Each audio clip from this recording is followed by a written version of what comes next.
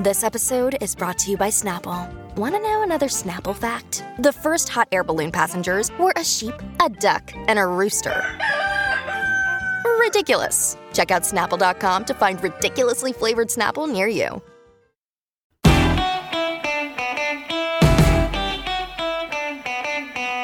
Hello, and welcome to Pregnancy Confidential, Week 16. Home, hospital, or birthing center? You decide. Pregnancy Confidential is a girlfriend-to-girlfriend real talk podcast from the folks at Parents Magazine, where we have your back and bump through all 40 weeks.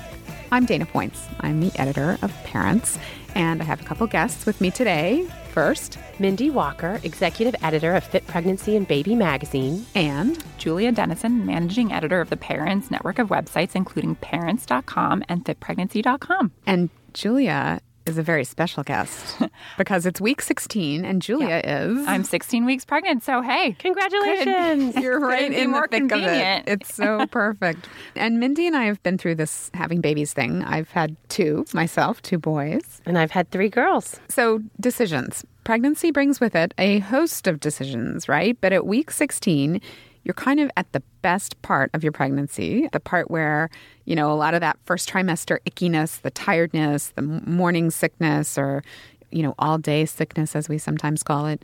At this point, you're feeling a little more energetic and ready to kind of get organized. Everything from registry and thinking about the baby's room to thinking about the room where you're going to deliver that baby, right? Mm-hmm. So we're going to today talk about getting educated on where you're going to deliver. But first, we like to tell you how big is your baby. And of course, we're talking fruits and vegetables. What else? So in week 16, what do we got, Mindy? You got a heart-healthy avocado. Oh, nice. Like the crinkly skin one, not the big, smooth skin California kind, right? Yeah. The littler one. Haas avocado, is that? A Haas, yes. I think that's what this crinkly skin one is called.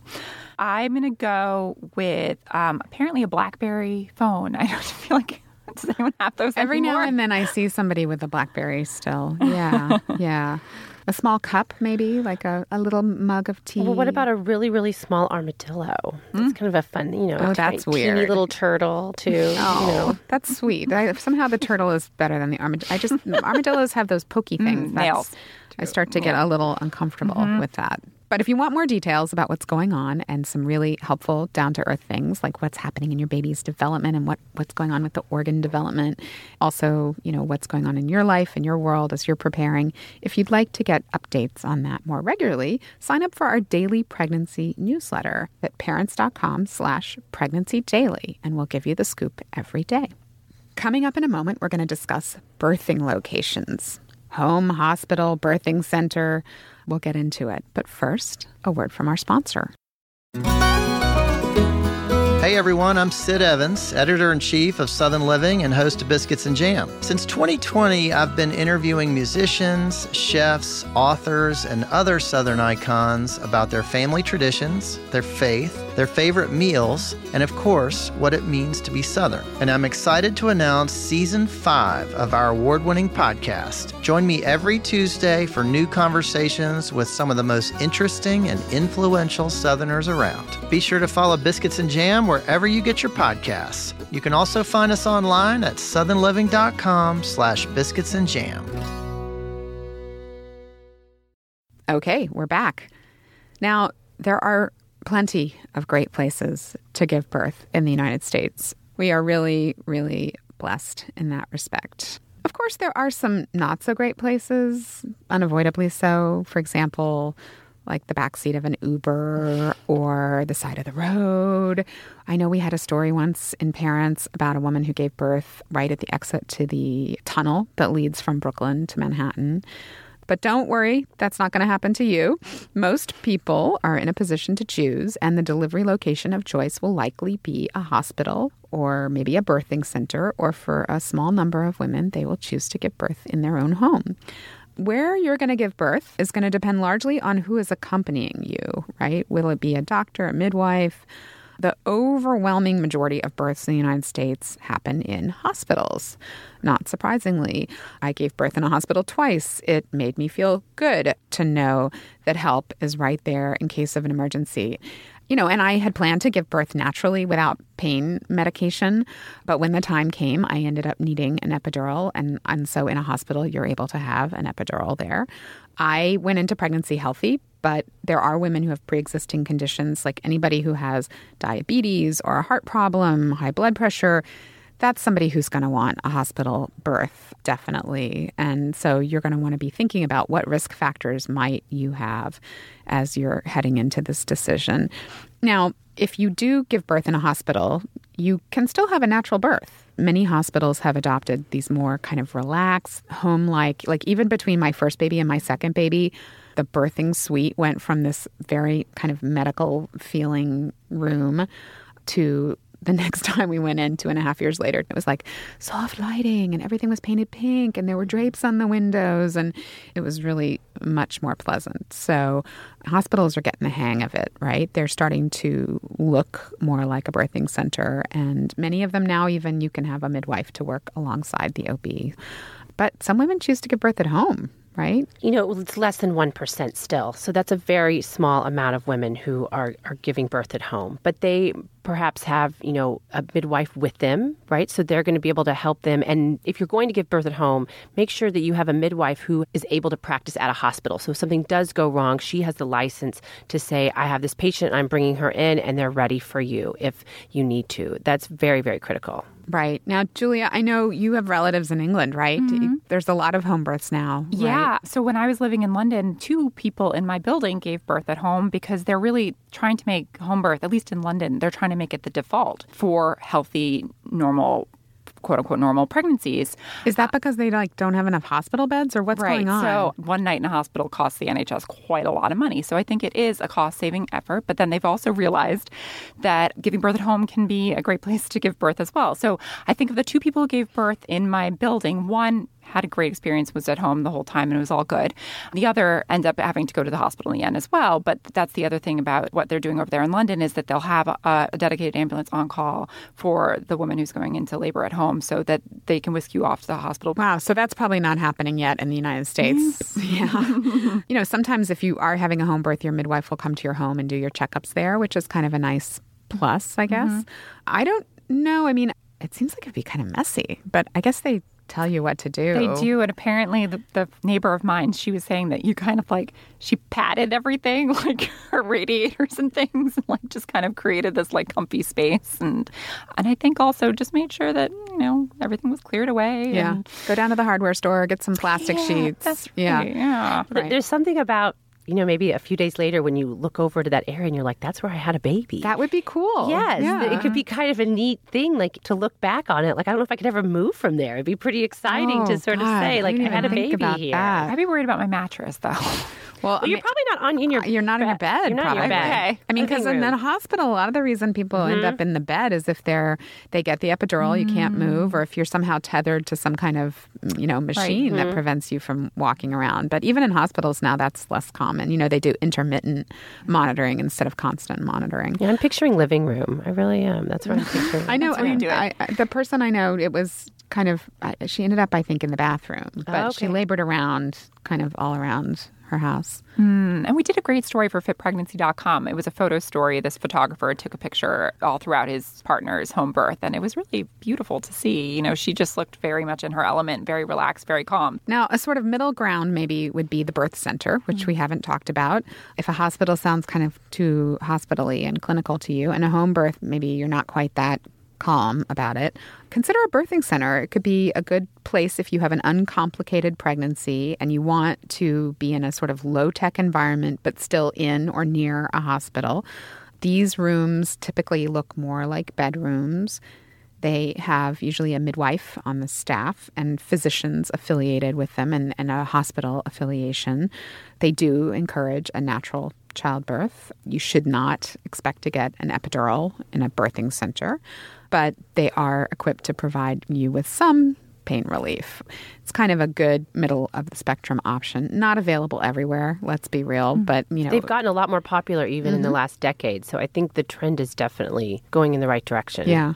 Were you hospital every time? I was a hospital every time. My second child was actually a vaginal birth after a C-section, a VBAC. So, I had to be in a hospital, and I wanted to be because my OBGYN was with me the whole night to really make sure that everything went to plan, which it did. I think if I had it to do over again, I would definitely be looking into a birthing center, even though I ended up having 2 epidurals and in a hospital and all that. But or at least looking for a hospital that had that more kind of homey, relaxed quality about it. I don't know. Julia, have you decided? It's a tough one. The place where I'm supposed to be giving birth has one of the best birthing centers in the country, and it's really well known for it. But it does sound like the birthing center is very much like no medication, all natural.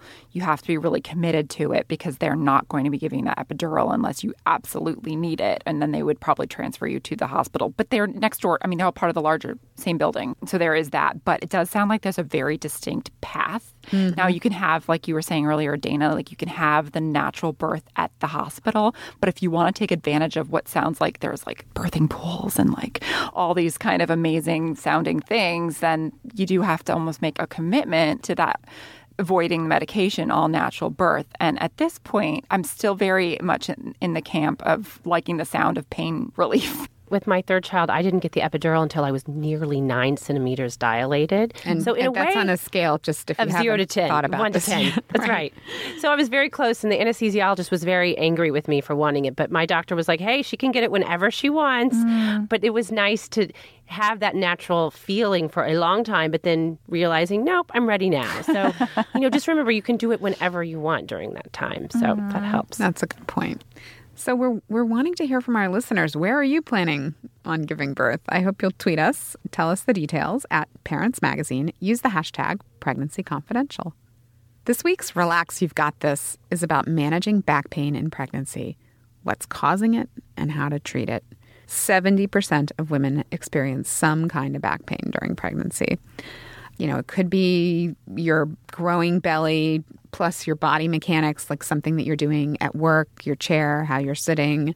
Could have to do with your sleeping, what position you're sleeping in. The causes can vary. Of course, you can blame our friend hormones. They loosen up the ligaments in your pelvic area, and then your center of gravity shifts because of your growing belly, and that affects your posture.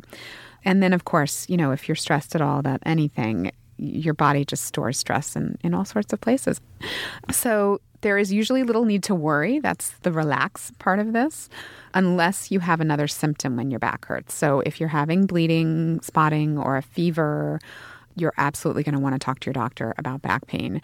But if it's just my back hurts, and sometimes even if there's a little sciatica, which is that tingly feeling that moves down your left leg, the back of your left leg, that's kind of your routine back pain. So no biggie, but you're going to want to do some exercises, some abdominal exercises. And many times your doctor, your OBGYN even might have like a piece of paper that has the exercises on them, or can refer you to physical therapy during your pregnancy. I know it sounds crazy, but lots of women end up doing it. You should definitely correct anything that you're doing in your posture. Like if you're bending over regularly, you need to start squatting. For example, if you have an older child and you're picking that child up. Or all of their toys that are on the floor. Or all of their toys, right. Don't be surprised. Things are loosening up, but that means something can kind of pop out of place. No heels, Julia. That means you. Just got a little heel. Just a little 1 inch. But none no of those, flat either. Right. Ballet flats are really just as bad for that support. That's true. Too. You need a supportive shoe. A 1 inch heel is fine, but none of those stilettos. I look at those pictures of the pregnant celebrities and I just want to weep for them because sometimes they go out in these crazy heels. And I hope that just off camera is some assistant with a pair of really dorky sneakers, which is what I would be wearing.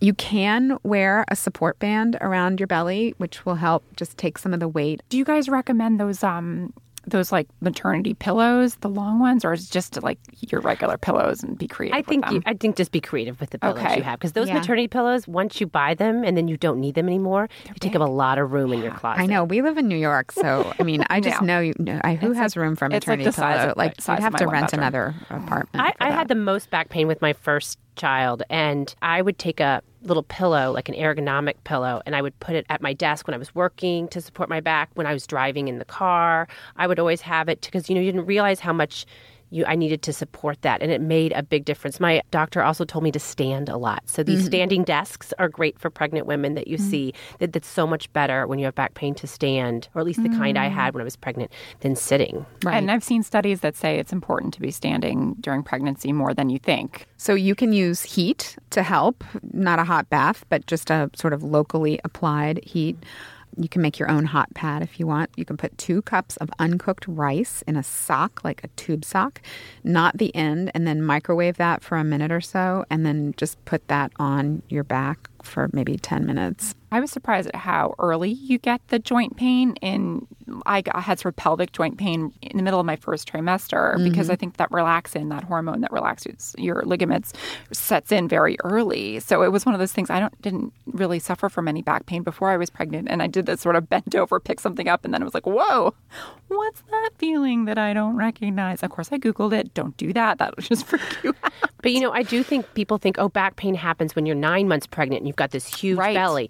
When really, for me, and it sounds like for you too, it happens earlier when you're like, wait a minute, I've only gained like 2 pounds. And why? It's the hormones. It's definitely the hormones relaxing everything. And it comes as a shock at this stage of pregnancy. But this is really when to expect it. And it went away. So I have a feeling it's one of those things that can come and go in pregnancy. So, yeah. Well, we'll hope that it doesn't come back for you. We'll see. But, put a couple extra pillows on the shopping list. I think I need some.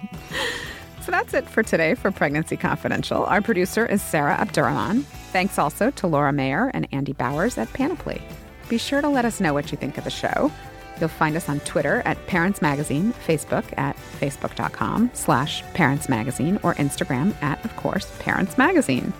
Maybe you want to post a picture and tag us. So if you like the show, please be sure to tell a friend and subscribe to us in iTunes, Stitcher, or your favorite podcast app. And don't forget to leave a rating or a comment because it helps other people find our show. Unlike other podcasts, you don't need to wait a week. If you want to see what's around the corner, you can go ahead and listen to the next episode right now.